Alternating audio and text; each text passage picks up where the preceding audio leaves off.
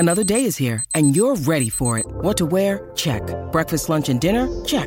Planning for what's next and how to save for it? That's where Bank of America can help. For your financial to-dos, Bank of America has experts ready to help get you closer to your goals.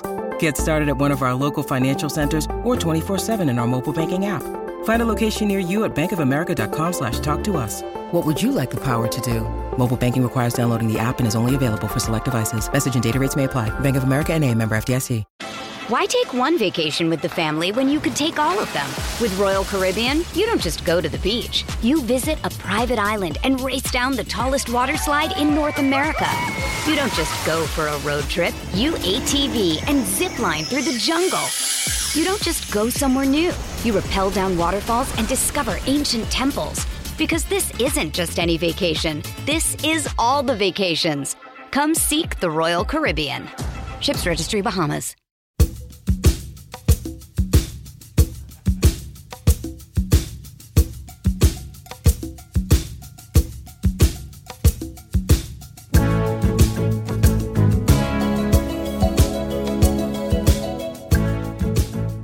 Hey everyone, today's guest is David Paich, singer, songwriter, and keyboardist for the Los Angeles, California rock band Toto.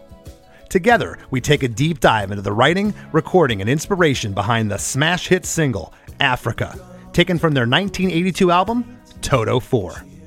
Africa is an amazingly interesting lyric, song, arrangement, and production, featuring a stellar lineup of world-class musicians. And it's crazy to think that it was almost left off the record. Yes, you heard that right.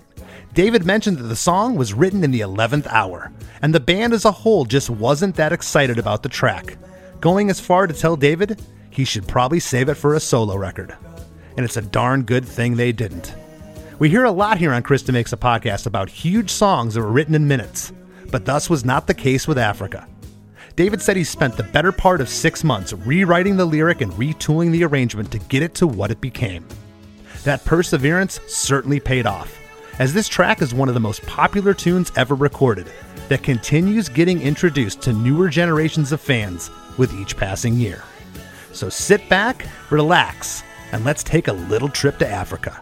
Hey, hey, have you heard? Krista Makes a Podcast. Hey, hey, have you heard? Krista Makes a Podcast. Hey, hey, have you heard? Krista Makes a Podcast. Hey, hey, have you heard? Krista Makes a Podcast. David, how are we? I'm really good today. How about yourself? I'm fantastic. I got to tell you, this is another one of those dream come true guests on here, and I mean that with all my heart, all sincerity. This song we're going to talk about today, Africa, is one of my all-time favorite songs. Oh, well, thank you. Brings back such great memories of growing up. This is one of those songs my listeners have heard me say a lot that was just on in the backseat of the car on the way back and forth to school, to Little League games. It was just part of the fabric of my life, and you're just such an extraordinary songwriter and composer and keyboardist. It's an honor to be speaking with you. Thank you. Oh, well, thank you very much. Yeah, that's it's been an interesting journey with Africa, and thanks to our fans and listeners, it's still alive out there. And I'm so glad. I love hearing all these stories about people, how it's touched their lives and been the soundtrack of their lives. And I'm excited to be here today. Well, that means a lot. And I got to tell you, I've used this term before or said this before on the show, that this song is only dated because I know how many years have passed on the calendar. Right. This song doesn't sound dated from a production aspect. This is, there's some world-class players that played on this track. You guys were not. Oh, yeah, absolutely. You guys were not fooling around. Your father, of course, Marty, was a famous jazz composer, and it kind of sounds like it's in your bloodline there. It certainly is. My dad was a jazz pianist, and I learned a lot of the phrasing. You can hear there's a little bit of jazz phrasing in the solo on Africa with the flutes. He was definitely an influence. Joe Porcaro was an influence with all his percussion stuff, with his bass marimba that he used on Africa. And Yes. that was quite a treat that you can hear on the end, kind of a signature sound on that particular riff. So we were very fortunate to be able to lock arms with professionals and bring them in on our record. Tim Schmidt from the Eagles sings on it as well. He sings high harmonies on the choruses. Right. And of course, you had Lenny Castro, who my band, Less Than Jake, has had Lenny come in and do percussion. He's one of the two guys in LA. If you're going to get anybody, it's going to be either him or Louis Conte to come in to come in and play.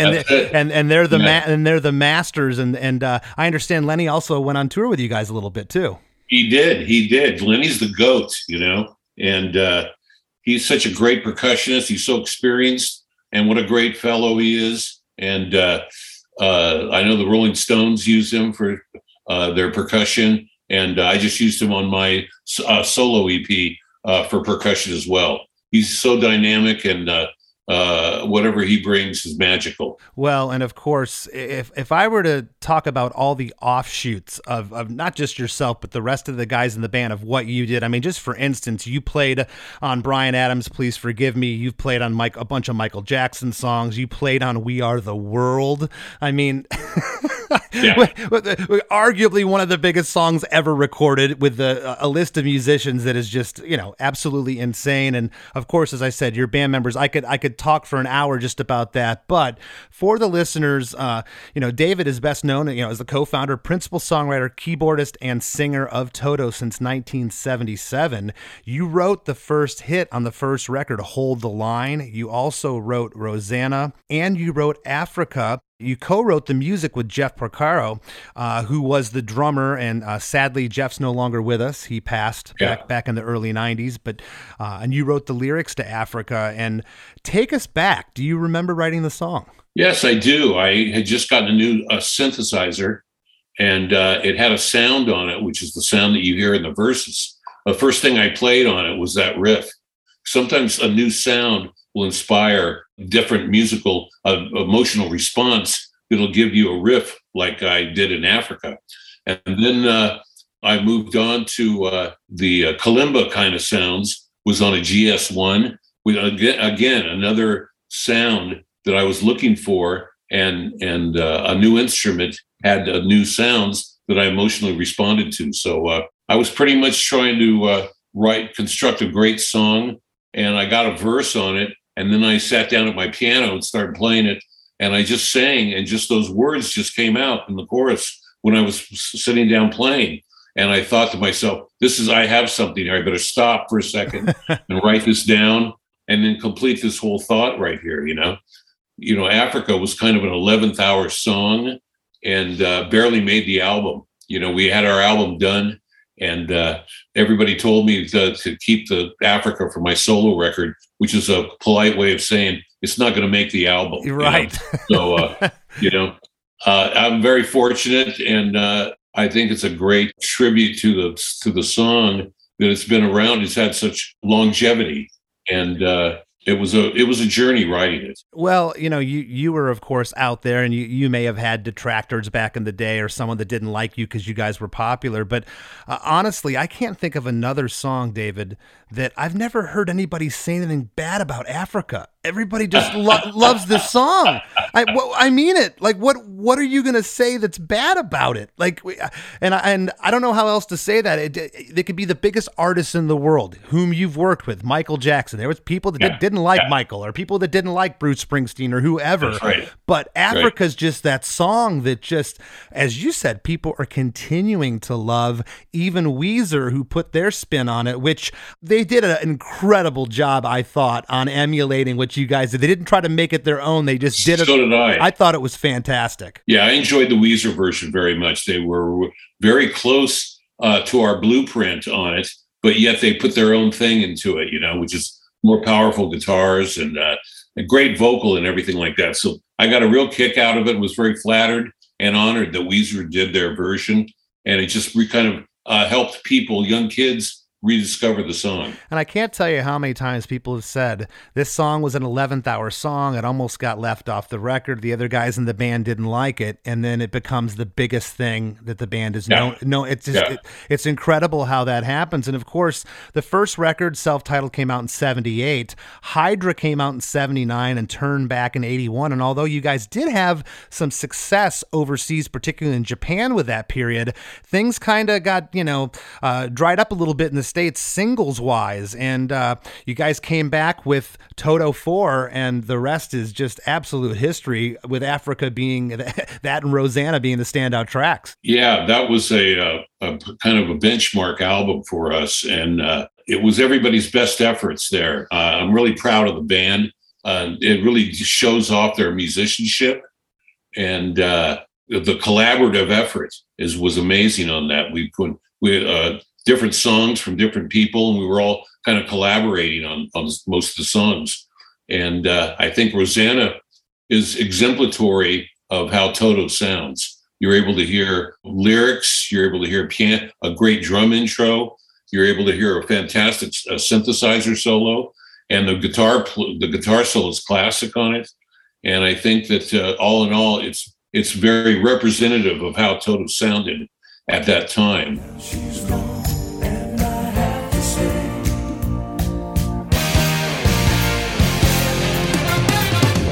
me too all the way.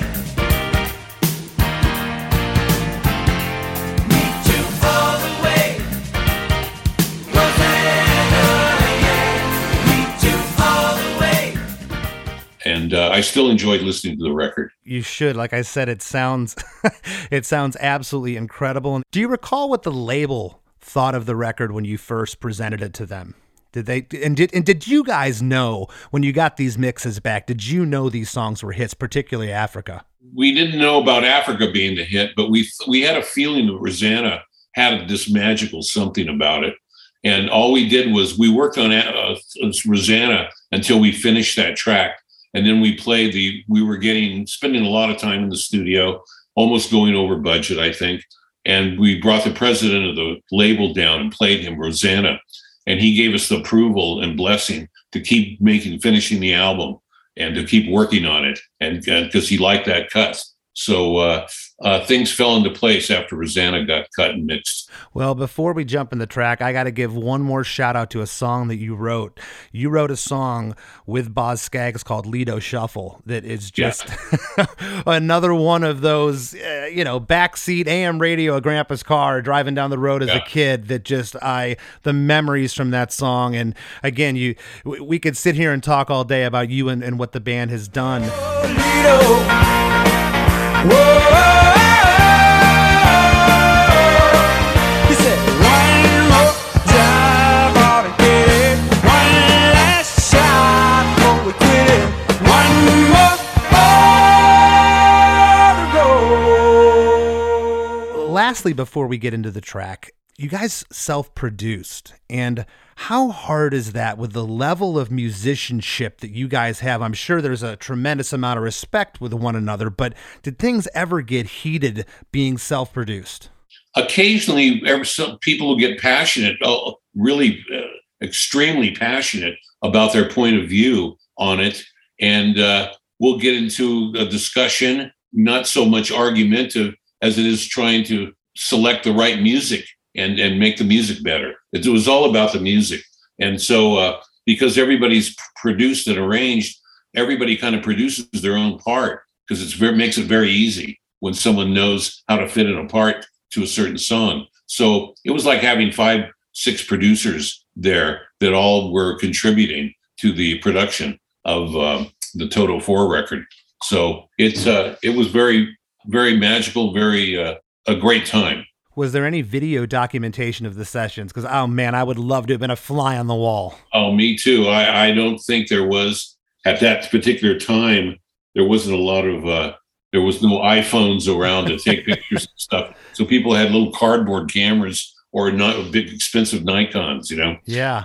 But there's not a lot of pictures around for that time, just on the cover of the back cover of the album cover. So I remember it. I have fond memories in my head of seeing the horn players all line up with James Pankow in the middle of them from Chicago. Yeah. And also seeing Jeff and Lenny and David Hungate and Lukather in the studio at Sunset Sound with Al Schmidt cutting the tracks. And it was really something. We were really at our best, on our best notes, you know. That is so cool. Well, the track is 4 minutes and 55 seconds, and that's what we're going to talk about, the album track. The radio edit was 4 minutes and 21 seconds. I did go back and listen to that. I couldn't find a demo of this song. Did you guys demo it? Do you recall? You know, I don't think that we did demo it. I think that we made it because we were at the last 11th hour.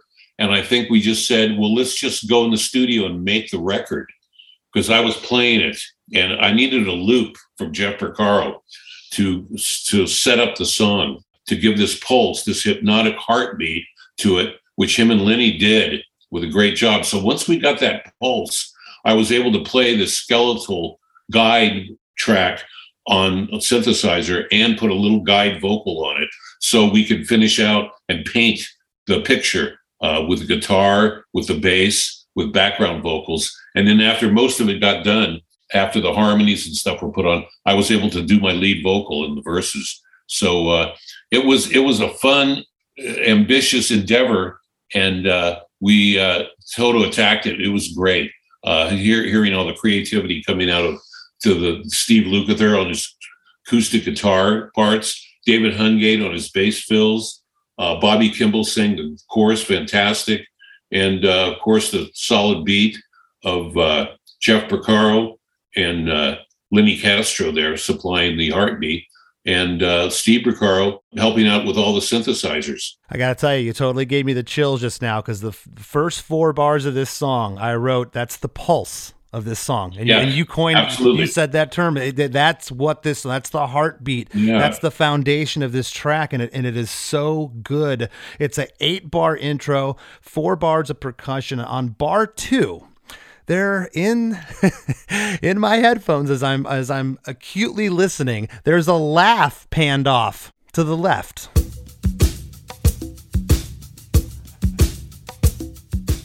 Oh, laugh? Oh, yeah. Really? That must have been Jeff. Okay. Do you know what I'm talking about? I haven't heard that. I'll have to listen to. I thought you were going to say, oh, the cowbells came in. Oh, that's coming in on bar 3. No, we're still at bar 2 here. We're still at bar 2. Yeah. So it's just percussion going on. No. Oh, that's fantastic. No instruments are in, and there's this laugh that happens on bar 3. The cowbell comes in, panned off right, and then on bar 5, the keys come in with bass, guitar, acoustic guitar. There's that synth panned off left. I'm calling it the fluttering synth.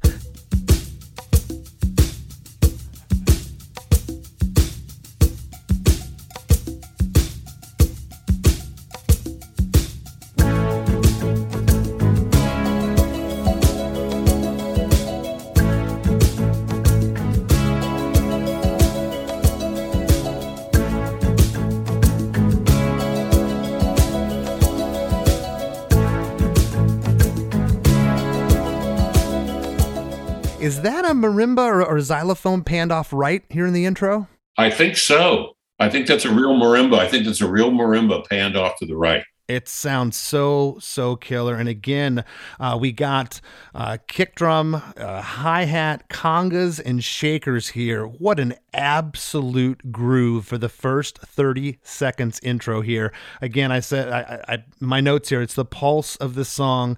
And then we get into verse 1.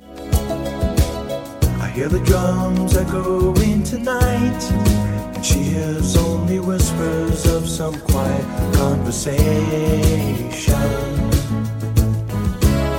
She's coming in 12:30 flight. The moonlit wings reflect the stars that guide me towards salvation.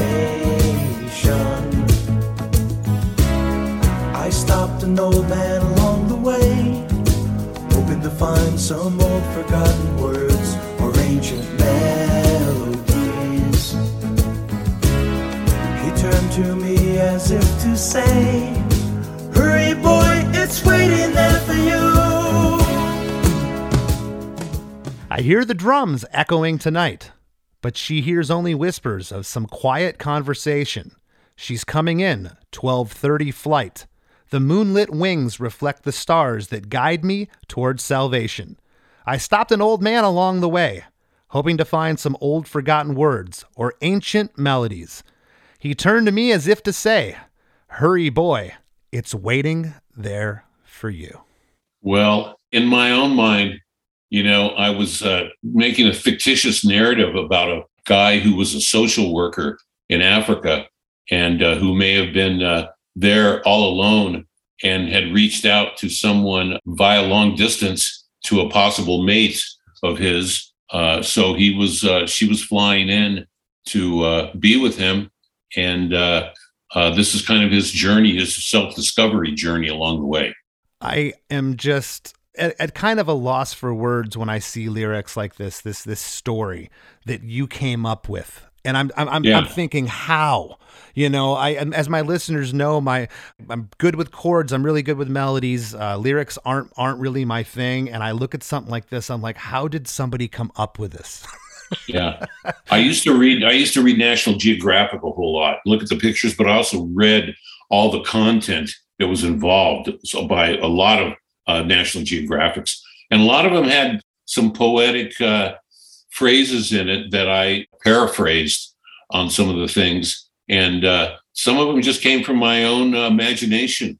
I've always wanted to go to Africa and wondering what it's like, to be a social worker there, which it was an opportunity back in the time, if you go back into the early 70s, there was a lot of, UNICEF and social working done and people talking about helping, giving aid to people around the world here. So Africa was inspired by a lot of things. Would you agree that things were a little bit more mysterious 40 years ago in terms of not everything's at our fingertips with the internet? Africa was this exotic place that most people never traveled to, and there was a mysterious quality about it that you're writing about, and it's already intriguing. It was, and I wasn't taking the whole continent as a whole, but just the fact that this character happened to be in Africa. I'm thinking Tanzania, in that area, South Africa. And of course, apartheid was going on at the time. And so there were difficulties of people visiting there and playing there. So I'm so glad that it opened up later on. We were able to play Africa in Cape Town and Johannesburg. And that was a real pinch me moment because we invited percussionists and singers to come on stage and perform it with us in their South African dress, which is very colorful, very diverse and very colorful. And it was a magical moment. I'm smiling ear to ear. What was that like? They had to be singing at a deafening roar, right? Yeah. It was great. It was fantastic. The whole crowd was singing, but this choir, this little youth family choir sang. They had 8 voices, and they sang a little piece before Africa came on, just a cappella. And it melted our hearts, It was fantastic. I've had my moments as a performer. I've done things I never ever thought that I would do. Okay, but here you are. Do you still have those pinch me moments? You're on that stage. You're like, this was a song that almost got cut from the record. These guys wanted me to save it for my solo album, and here I am at a stadium in South Africa, and everyone's embracing it. You have to be sitting there going, this is crazy. To this day, I think those very thoughts when I sit and sing Africa. Still, it's kind of a pinch me moment going, I still can't believe that we're here and that this song has transcended time and is still relevant right now. And it's just, I'm very blessed, and Toto's been very lucky and very blessed to have us a few hits have had longevity. Yeah, and it's funny how technology, something you never would have known that it would have existed 40 years ago, things like TikTok now that people are putting Africa on. It's just like, It just keeps going. And in 10 years, 5 years, there's going to be something else. But there's a lot going on here in verse 1. The groove continues from the intro. That acoustic guitar is kind of panned off left, playing arpeggios, and a brass sound on the keys is now playing chordal pads. That's right. In this verse. Is the lead vocal doubled here? Yeah, the lead vocal's tripled. Oh, it is. Okay. We used to do a very shaded tripling, which is a lot of the lead, just a little bit of the double, and very little of the triple. Used to smooth out all the vocals right there. We used to do triple most of our vocals during that period when we didn't have a whole lot of digital gear that would do doubling and harmonizers and that kind of thing. So we had to do that organically. Right, because this was all done to 2-inch tape. There was no fixing it in the computers. So, and you guys were good enough vocally and as players to double stuff. But I asked if it was doubled because it sounds so thick and full. But there's only a couple words where I can feel that rub. It's very locked. I'm so glad.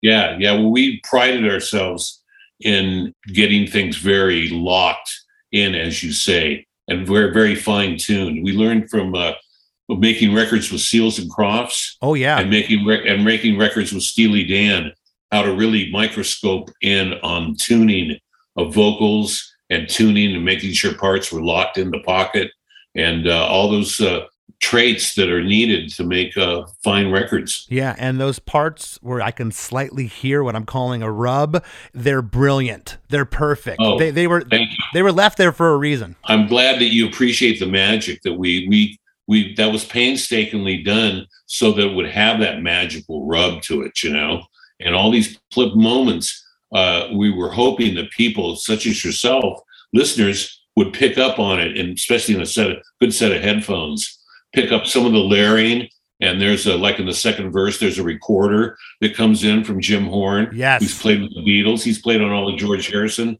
stuff. He plays a little recorder on the second verse. We're going to talk about that because that part is killer. And I just, this is kind of blowing my mind. The triple vocals, that's really cool. On the line, hoping to find some old forgotten words or ancient melodies. On Ancient Melodies, we get the first harmony in the song. It's a subtle harmony panned off left.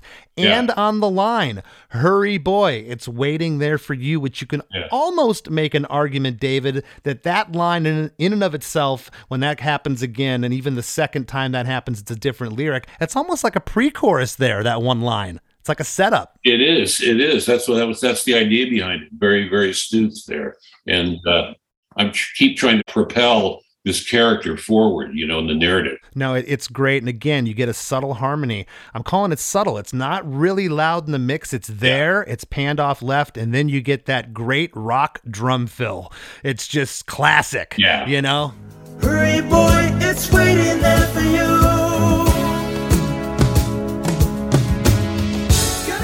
Classic Jeff Porcaro, really putting it where it's supposed to be, but still it has this tribal quality to it that I like. Yes. When he plays drums or anything on it, Yeah, there's so much going on here. There's it at its foundation, it's rock, but there's elements of jazz. There's progressive elements here within this track. It's great.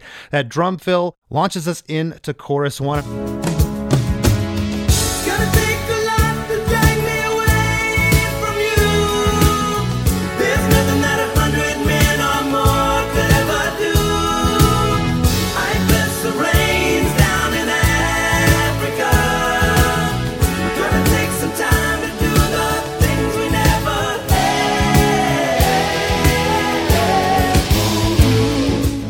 Gonna take a lot to drag me away from you. There's nothing that 100 men or more could ever do. I bless the rains down in Africa. Gonna take some time to do the things we never had. Ooh, ooh. And I gotta say, we have this lovely little thing in our hands now that we can look up lyrics. But I remember having arguments of what people thought the line "I bless the rains." What is it? What are they saying there? I know. So many people, it's just so many interpretations that it brings a smile to my face. Yeah, the people even thinking about those lyrics and trying to decipher them. I was in 4th grade, and I remember having that discussion with people, what I just said, as vivid as yesterday, like on the school bus, talking about that part. What's going on lyrically here? I think, it's very hard for me to discuss these lyrics because they're nebulous, even to me, you know what I mean, in the frame of mind that I was writing the lyrics. But this is just a guy who's torn between his work his social working and trying to have a life with a mate, possibly. And he's having to make that decision. I grew up when I went to high school. I was in an all boys college, Catholic prep school. So we would have brothers in the seminary that would teach us. There were brothers and priests there, and the brothers had gone and done social work over in Africa, some of them. And we asked, like, what kind of things did you do over there? And they said the villagers would come out in the villages, and he would bless their books, bless their crops, bless their villages, and any artifacts that they would have right there. And even if if there was drought, they'd pray for rain. And when rain would come, they blessed the rains down there. So I kind of got this from that experience in high school of listening to some of the brothers that were teaching us, tell us about their experiences.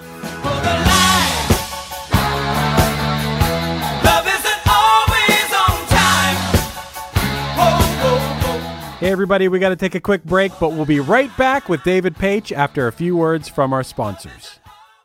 Chris, as you know, and as many of our listeners might know, our show is sponsored by Rockabilia.com. And I got to tell you, we have David Paich from Toto on the show this week. And dude, there is the sickest Toto Africa tour t-shirt on there that I seriously really, really want. I'll probably order it as soon as we're done recording this. They also have one with the artwork from the Toto 4 album, like the red cover. Oh, yeah. Yeah. It's an awesome shirt. I mean, Rockabilia.com is the place to go with over 500,000 different merch items. And you know how us band guys love merch items. I mean, we depend on them. Well, hey, wait, real quick. Is that Toto shirt for you or for me? Do you want one? Because I still got to get you a gift. Which one do you want? I told you I'm over $200 right now. Over $2 bills into this company because their selection is absolutely insane, dude. It's nuts. And you get 15% off if you use the promo code DeMakes. My last name will get you 15% off, and there's so much stuff. That's got to feel good to type your own name in there and get $30 off your $200 order on Rockabilia. Yes, everything on Rockabilia is officially licensed, which is important to people like you and me, Chris, because we don't like that knockoff stuff, man. We depend on that, especially now more than ever. You depend on merch sales as an artist. So I love Rockabilia, not only as a shopper, but as a guy who likes to see artists receive the money they deserve, That's right. It's the real deal. Everything is officially licensed. More band merch than any other company or website. Over 500,000 items featuring bands across a ton of genres. It's the place to shop for rock clothes. It's awesome. They have belt buckles, toys, ashtrays, you name it. It's not just shirts, but it's awesome. For sure, man. Rockabilia.com. Use the discount code DeMakes and get 15% off your order. And on top of that, you can feel good about it. You're supporting bands. And on top of that, you're also supporting a sponsor of Chris DeMakes a Podcast. What more could you ask for? Why take one vacation with the family when you could take all of them? With Royal Caribbean, you don't just go to the beach. You visit a private island and race down the tallest water slide in North America. You don't just go for a road trip. You ATV and zip line through the jungle.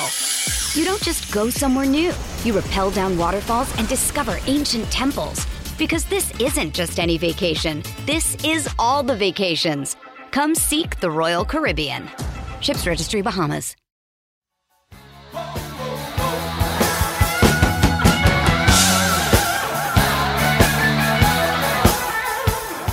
And now, back to the show.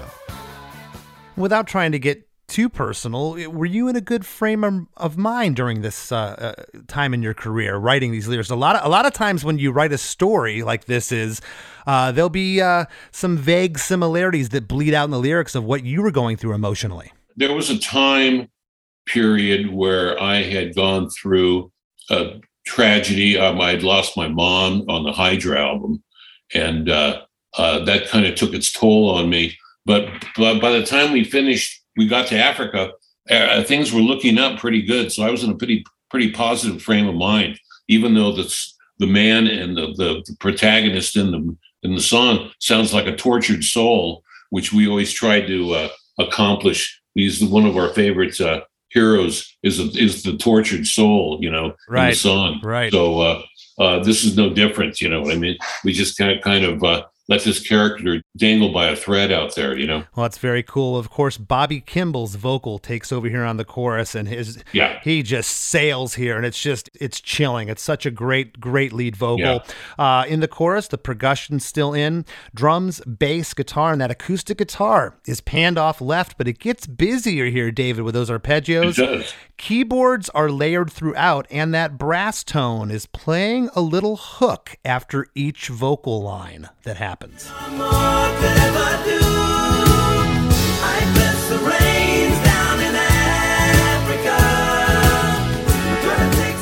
Really? Okay. Yeah. I'll take your word for it. Yeah, that was a great patch. It was called a flute brass. Flute brass. It had this puffy flute sound to it, even though they had a brass quality to it. Okay. It is killer, and we're getting at least a 3-part or more harmony on the second, third, and fourth lines here. It is awesome. Right out of chorus 1, we go into a 4-bar re-intro. On bar 2, there is a gong crash. That's right. Yeah, panned off right. It's so cool.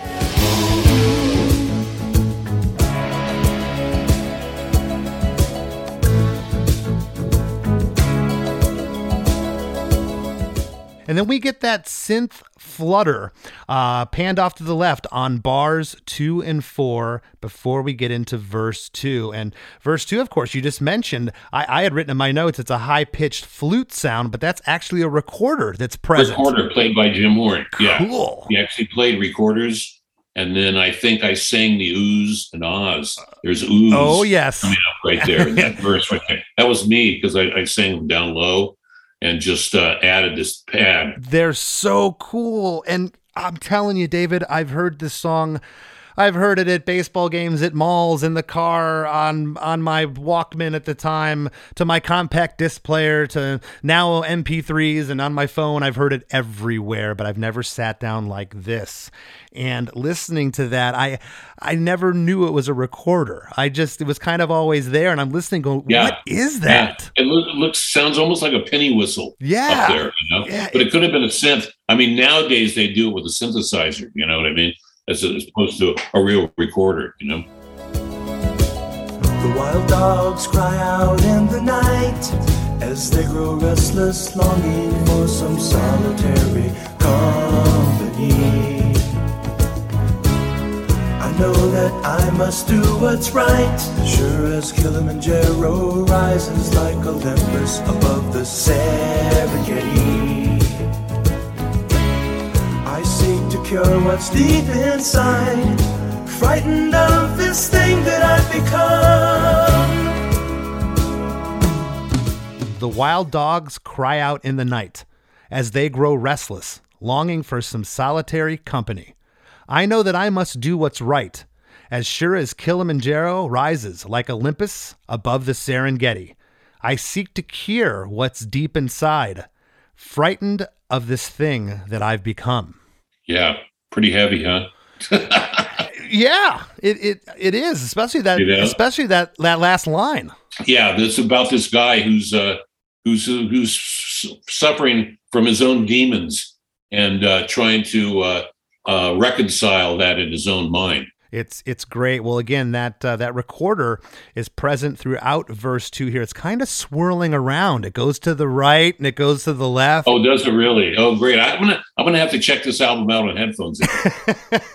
I always joke with my guests on here. I say, wait, you don't listen to your stuff all the time? And of course you don't. And I remind people of some things that they don't recall. But on the second line here, I love starting it about longing for some solitary. These oohs lead up to the harmony that's just on the word company panned off left. Restless longing for some solitary company. That's right. Very good. Yeah, it's so good though, because I've never really heard that executed the way you did it. It's either here's an ooh and an ah part or a whoa, whoa, whoa, Right. and here's the backing harmony. It's intertwined here, and I can't really discern what's going on. I just know it's cool. Yeah, I think my Beach Boys influence seeped in right there, about that kind of Letterman Beach Boys sound, which is kind of this ooze, this real vanilla sounding ooze, right there. So I'm glad you liked it. It is so awesome. And then we get a full harmony on the line. I know that I must do what's right. That's panned off left. And then rises like Olympus above. That, the ooze start there. And then you get the harmony on Serengeti, panned off left. Here's the first time in the song, David, that on the line, I seek to cure what's deep inside. On deep inside, I can hear the double or actually triple vocal there. Kind of rub a little bit, but man, it feels so good. I seek to cure what's deep inside. Frightened. Oh, good. I'm glad. Yeah. I'm so glad, It's really it's really cool. And then we get a harmony on what I'm calling pre-chorus too. This one line, we get a harmony on frightened of this thing that I've become. Interesting here. The drum fill is half of what it was on verse 1. You don't get the drum fill on the first half of the bar. Again, that's Jeff again trying to minimalism with Jeff's and his fills, but they're always succinct, A lot of times, though, you'll hold back on verse 1 or 2, and you'll do that later in the song with the big drum fill. Here, the big drum fill was on the first time, and now he pulls it back. That's right. Yeah, that's Jeff. That's Jeff's musicality. I attribute that to the band's musicality, especially Jeff's. I feel that it actually hits harder this way because as a listener, you're anticipating that first drum fill that's not there. It's like, whoa, and then it hits you the second half. It's like kind of smacks you in the head. It's great. Yeah, it's real clever. It is. It is. Well, we get into chorus 2.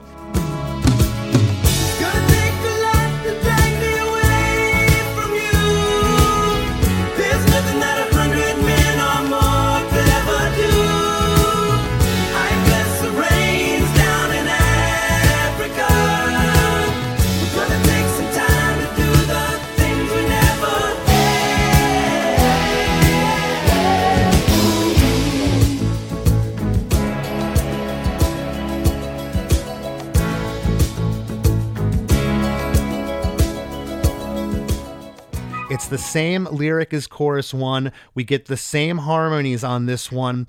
At the very end, you say, ooh, ooh, that leads right in to another 4-bar reintro. And I got to say, this reintro happens like 4 times in this song. And of course, it's the outro later that we're going to get to, because it is, again, to coin your term, it's the pulse of the song. It is it's so underlying, and it's the heartbeat of this thing that it's a hook that has to be there that many times. Yeah, I found it very infectious when I played the riff the first time. I didn't stop playing that for a couple of days, just the opening riff. Yeah. And then the answer to it, which was on the kalimba sounds that I put in there. And again, I've heard the song hundreds and hundreds of times already. And I still listen to it when it comes on the radio. I listen to the whole thing and to the very end because it's infectious, and I don't get tired of hearing. It.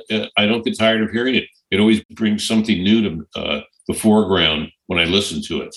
I hear something different, Well, I've gotten to hear the song again for the first time doing this podcast, and I every week I marvel at how many times I've heard these songs, but I'm hearing them for the first time. When you really get in the headphones and you break it down like this, it's extraordinary.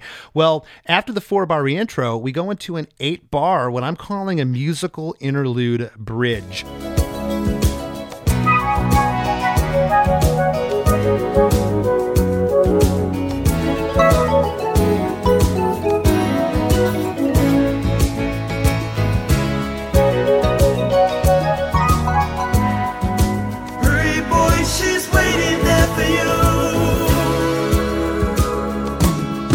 And it's a keyboard solo here. And it's like those marimbas again are playing together with the keys here. Yeah, that was synthesized. It was. Okay. Yes, that was synthesized. Those were. And the flutes and the marimba, again, were synthesized right there. Very good sounds. I think they're Steve Recaro needs to be commended on that, because he came up with those sounds. And it just was a natural for me to play that kind of part, that kind of serendipitous part right there. You know what I mean? It's free flowing, and to me, a little bit indicative of South Africa, you know. And let's hear for the Porcaro family and the the level of musicianship there with those four guys: absolutely. Mike, Jeff, Joe, and Steve. It's incredible. Yeah, they are. They're a real powerful package there. Yeah, and that solo, as you were talking about in the intro, that solo has those jazzy elements to it. It's not just something straightforward. There's a lot going on there. There is a couple little things. I'm glad you picked up on that. It was kind of trying to keep it swinging along there a little bit, you know? Yeah, and can we talk about the bass progression and the tone here in this musical interlude? It is so... Yeah, that's a verse. That's a verse. That's like a third verse. Yes. That I'm playing over the top of that. So it was an interesting challenge to come up with a solo for those changes, you know? It is so awesome. And we're also getting what I'm calling some regular piano tones here too in this part. You are. Yeah, for weight. I use that piano for weight in the chorus and occasionally in the verse. I think it was just what's called dovetailing, very softly playing along with the other instruments in there. Yeah, no, it is absolutely awesome. And right at the very end of this musical interlude, this bridge, we get what I'm calling pre-chorus 3 here, David. Hurry, boy, she's waiting there for you. Hurry, boys, she's waiting there for you. There's a harmony. There's just a slight lyrical change here from the first time this happens. It says, hurry, boy, she's waiting there instead of it's waiting there. Why the change? Right. Why the change there? Because I wanted people to know that it was a personal relationship going on right here. And I wanted to know that it defined the pronoun as a she as well as an it for his happiness and his finding his way through life, and he's able to connect with this person. It's all about connection with the person. It's so good. Well, chorus 3 comes right after that line. Gonna take a lot to drag me away from you. There's nothing that 100 men or more could ever do. I bless the rains down in Africa. I bless the rains down in Africa. I bless the rains down in Africa. I bless the rains down in Africa. I bless the rains down in Africa. We're gonna take some time to do the things we never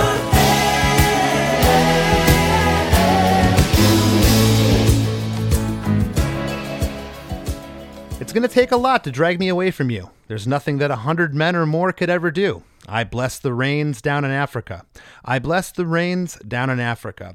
And right there we get a backing vocal. I bless the rain panned off left. The next line, I bless the rains down in Africa, with another backing vocal. Oh, I bless the rains panned off left. I bless the rains down in Africa. I bless the rains down in Africa. Oh, gonna take the time, backing vocal. And then the very last line is gonna take some time to do the things we never had.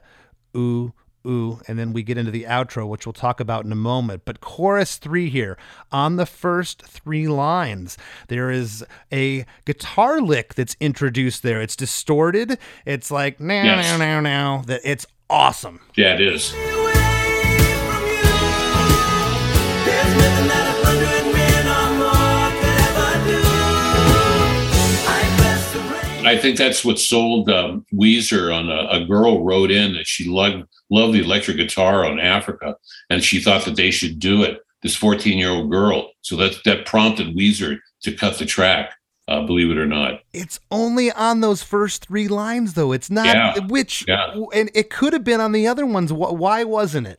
Because we like to peel. It's called peeling the onion. You know what I mean? We like to little by little, we like to unveil what's going on here. You know what I mean? It is so good. And can we talk about the bass again? It gets busier here during chorus 3, and what a groove. Yeah. David Hungate's amazing bass player, and I especially love his fills on the very end. Yes. The fade out where he does those high fills. Those are really, again, South African feeling to me. When I hear that kind of stuff, it just was a magical situation where everybody really came to. Everybody really brought it. I'm glad you used the word magical. There's something within this track.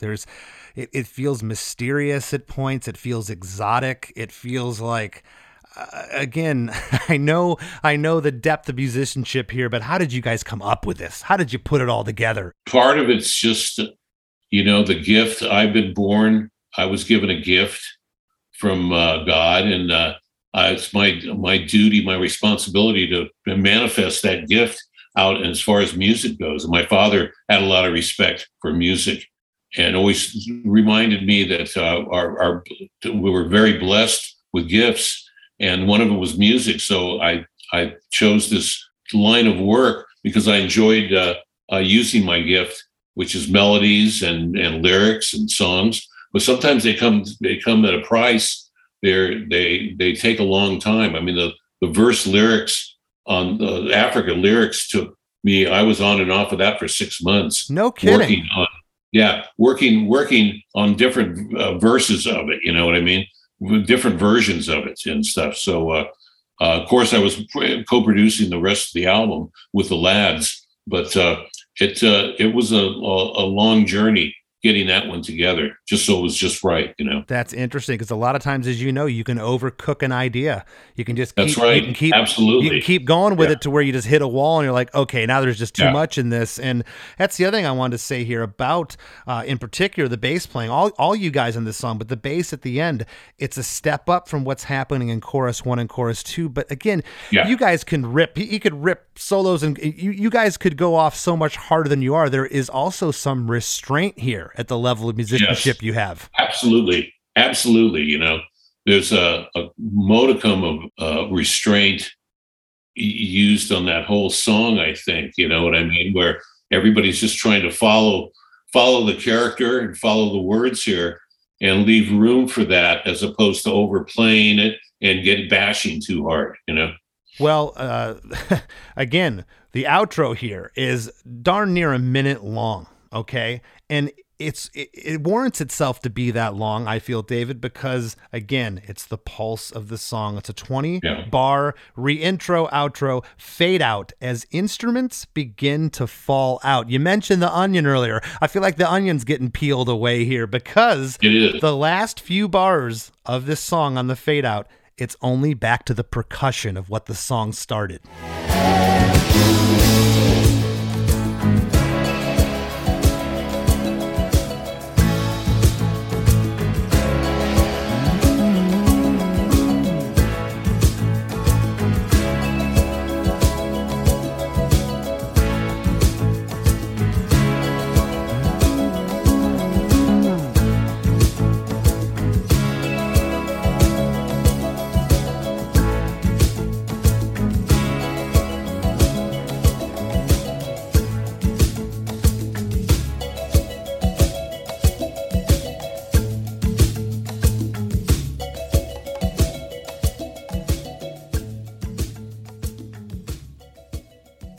Yeah, we're back where we began, and back in Africa there, and to me, it symbolizes what, the song is about. It really, in that outro, you can feel the tones. What a way to tie up the song. And I never noticed that before till I got in the headphones and really looked at it. I said, wait a second, we're back to the campfire jam. It's awesome. Yeah. It's so good. Well, listen, I tried my best not to stumble over my words. I've been so excited to talk to you about this song, and it's been so much fun. Before we break, I'd like you to leave the listeners with what you going on. I understand your debut solo album titled Forgotten Toys is going to be out sooner. Is it out now? Because I got some songs from your manager, and listen, folks, the listeners out there, check out this record. It sounds amazing. Oh, thank you so much. I'm glad you like it. And I'm very proud of it and feeling a bit of closure for finally getting it out there. And it was fun to work with all of my friends who played on the record with me. And I'm very proud of it. I went into it with an open mind, open ears. You never know. Don't take this the wrong way. A lot of the older artists will put something out, and you're always in your mind measuring it up to what they did in the past, to your memory, That's right. to your memories of who they were or what they were. And Right. I put this on, and it sounds as fresh as all get out. It sounds awesome. Oh, thank you. That's what we were going for, is to something that had some tradition to it, and had some basic grounding, but also had some new surprises for people. Well, congratulations! You hit it out of the park. Thank you so much. And again, thank you for sitting in with us. It's been my pleasure. Thank you. I just want to say, thanks to our fans and listeners out there, they seem to have an insatiable desire to hear Africa over and over again, which kind of explains why it's still around. And, I like to think that it's still relevant because it's a multi-generational song. I think parents heard it passed it on to their kids, and now kids are being turned on to it. I've heard 12 and 13-year-old girls sing Africa to me with all the lyrics and everything like that. And it was pretty amazing, I met Adam Sandler, and his daughters sang Africa to me, and they were like 12 and 13 years old. Okay. So I got a big kick out of that. As you should. And I'm telling you, this song's going to be here for a long time after you and I aren't here. Great. That sounds great. I certainly hope so. And be kind to me on my lyric description here, because it's very hard for me to explain a lot of my lyrics, but especially that song right there, because there's a lot, it's quirky. It's a fragmented narrative, you know what I mean? Where I jump from this to jump to that, you know what I mean? So I used a lot of poetic license there, what one might say. It's the most perfect fragmented lyric I've ever seen. So there you go. Thank you. Thank you very much.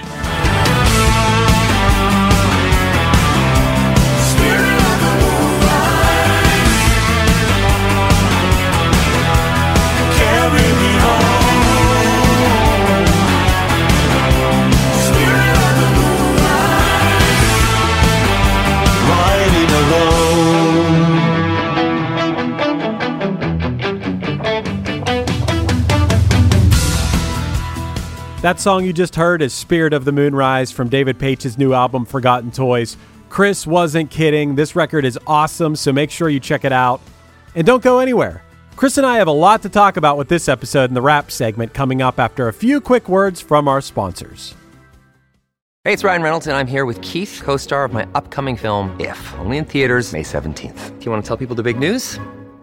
All right, I'll do it. Sign up now and you'll get unlimited for $15 a month and 6 months of Paramount Plus Essential Plan on us. MintMobile.com/switch. Upfront payment of $45 equivalent to $15 per month. Unlimited over 40 gigabytes per month. Face lower speeds. Videos at 480p. Active Mint customers by 531.24 get 6 months of Paramount Plus Essential Plan. Auto renews after 6 months. Offer ends May 31st, 2024. Separate Paramount Plus registration required. Terms and conditions apply if rated PG. Find Yourself, the new single from Punchline, is out now. All lead or I'll follow, I just wanna get there. If anyone knows better, then please show us out of here. I'm not saying I know, but I see the next step. If that's all we can get, then it's better than zip. This is not joke, man, this is a fight. Trying to find yourself in the right place, the right time. Listen to Punchline's Find Yourself on Apple Music, Spotify, and everywhere you stream music. As we near the end of the show, here's a band you might not know. Welcome to this week's Band You Might Not Know. If you'd like your band to be considered for Krista Makes a Podcast, all you have to do is email your best song via MP3 only and a short bio to bandyoumightnotknow@gmail.com. This week's featured artist is the Fricashinas, a 4-piece punk rock band from Denver, Colorado, consisting of Justin Duran on vocals and guitar, Jeremiah Ludman on guitar, Sam Holder on drums, and Brett Arun on bass and vocals. Look for their debut full-length coming soon. Here's a snippet of their song, I Like Your Band Better. Hey, what you doing? Never mind, it's not the time for it. Hey,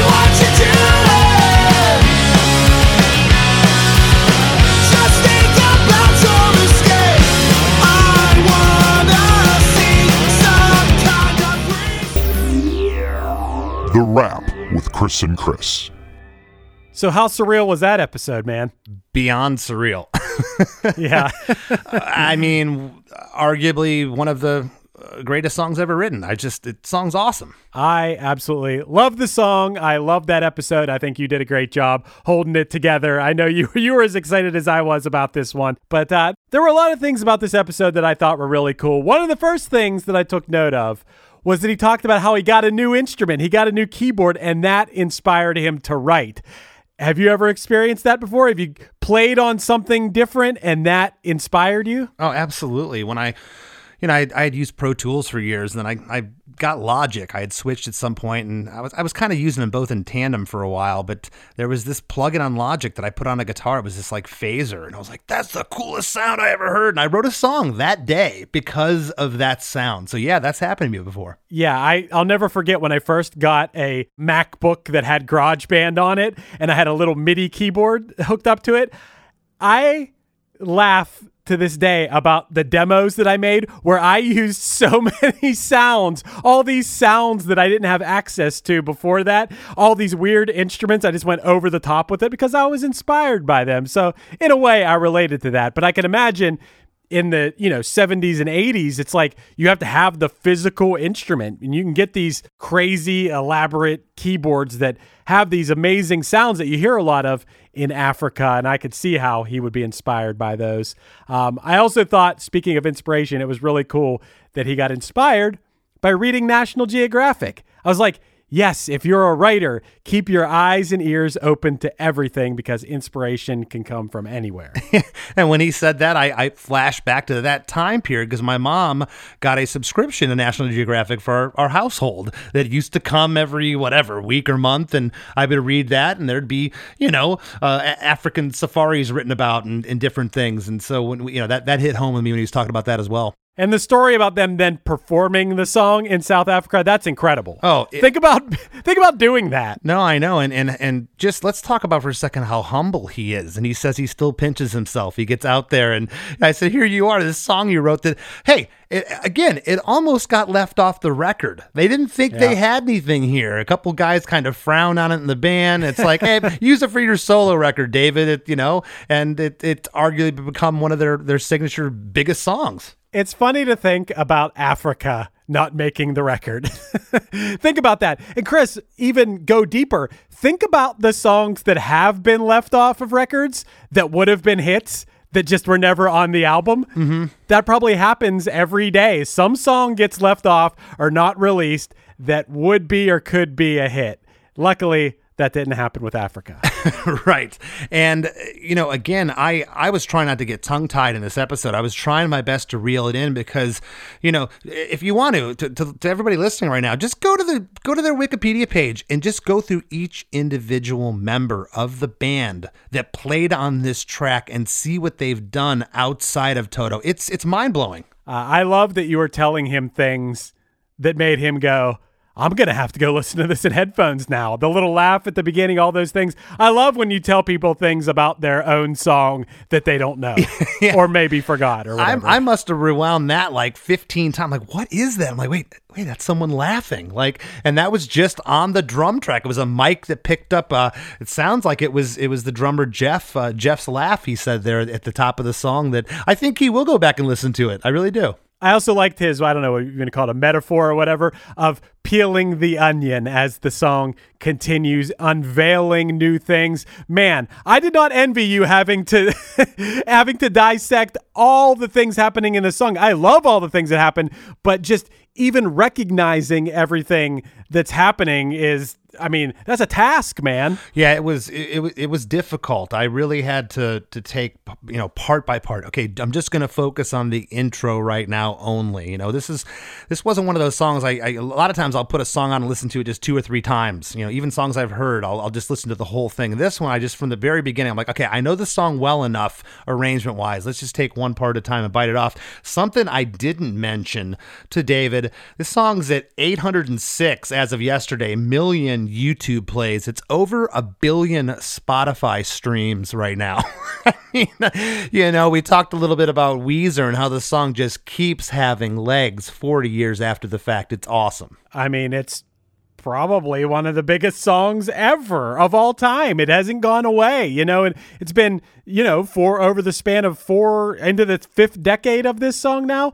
And Chris, one more thing about this song that goes off the script of what we're used to a lot with hit songs on this show. How many times do we hear I wrote this song in 15 minutes, it became a hit? This song, he really labored over this song. 6 months of revising the lyrics and getting it just right. And it took time to, compose and arrange this thing. This is no just slapped together song. This was a very thought out, this kind of goes against that thing that we're hearing all the time. There was a lot of time and effort put into this one. Yeah, it's such an abstract lyric and kind of an abstract concept. It's mysterious. It's a little exotic.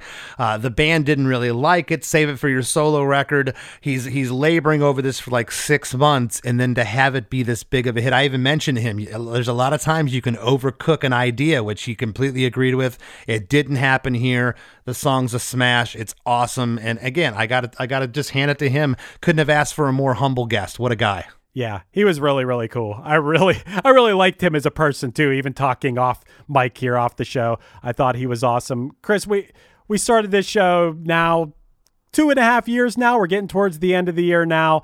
When we started the show with awesome guests too, but I don't know. I don't know if I realized we were going to get to the point where we were going to have the guy who wrote Africa on the show. For me as a podcast producer, and I'm sure for you as a podcast host, this was kind of a pinch me moment for us, I think, Absolutely. It was so cool. And speaking of so cool, you know what else is cool, Chris? Would that be our supporting cast program where people can get bonus episodes of the after party every week? Ding, ding, ding, ding, ding, ding, ding, ding. We have a winner.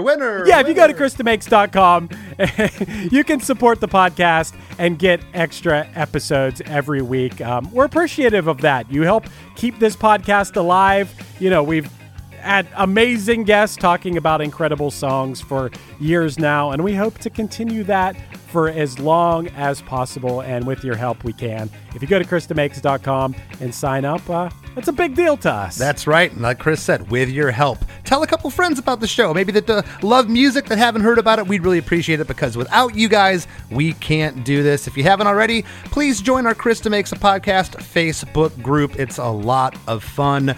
Weekly, daily discussions. We get crazy in there, and please join us. If you haven't already, give me a follow on Instagram at LessThanChrisD. And I want to thank this week's guest, David Paich, for sitting with us, and we'll see you next week. Do you like to laugh, geek out on music, and learn all about that band or artist who had that one song back in the day, but then seemed to fall off the face of the earth? If so, you need to subscribe to One Hit Thunder. Together with an array of interesting and hilarious guests, we do a weekly dive into one-hit wonders like Eiffel 65's Blue, Kreayshawn's Gucci Gucci, EMF's Unbelievable, Delamitri's Roll to Me, Los Del Rio's Macarena, Musical Youth's Pass the Dutchie, and even Patrick Swayze's She's Like the Wind.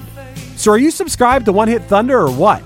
As Desiree would say, you gotta be. And as K7 would encourage, you gotta come, baby, come and join in on the fun of the One Hit Thunder podcast. Come, baby, come, baby, baby, come, come. Come, baby, come, baby, baby, come. One Hit Thunder is a podcast where we both celebrate and have a good laugh about bands and artists that had just one hit that we all know. Each week, we're joined by a guest from the world of music or comedy to learn more than you ever thought you would about some songs that you can't forget. And we decide if they brought the one-hit thunder or were nothing more than a one-hit blunder. Look, if you listen to the show, you're probably going to laugh, and I guarantee you're going to crush next time the bar has music trivia.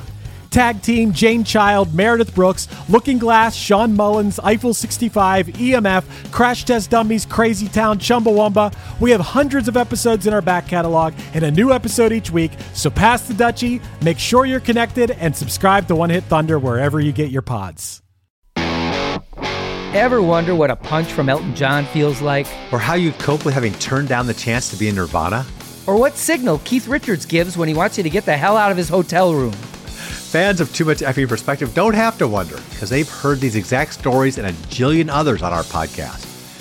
I'm Alex Hoffman, former tour manager for Radiohead. And I'm musician and comedy writer Alan Keller. On the TMEP show, we get guests like Nancy Wilson from Heart, Jeremiah Freites from the Lumineers, and Modern Family's Julie Bowen to tell us things they may have only shared with their therapist, clergy, or a TMZ stringer. So join us on Too Much Effing Perspective. That's EFFING Perspective. The only podcast you crank up to 11.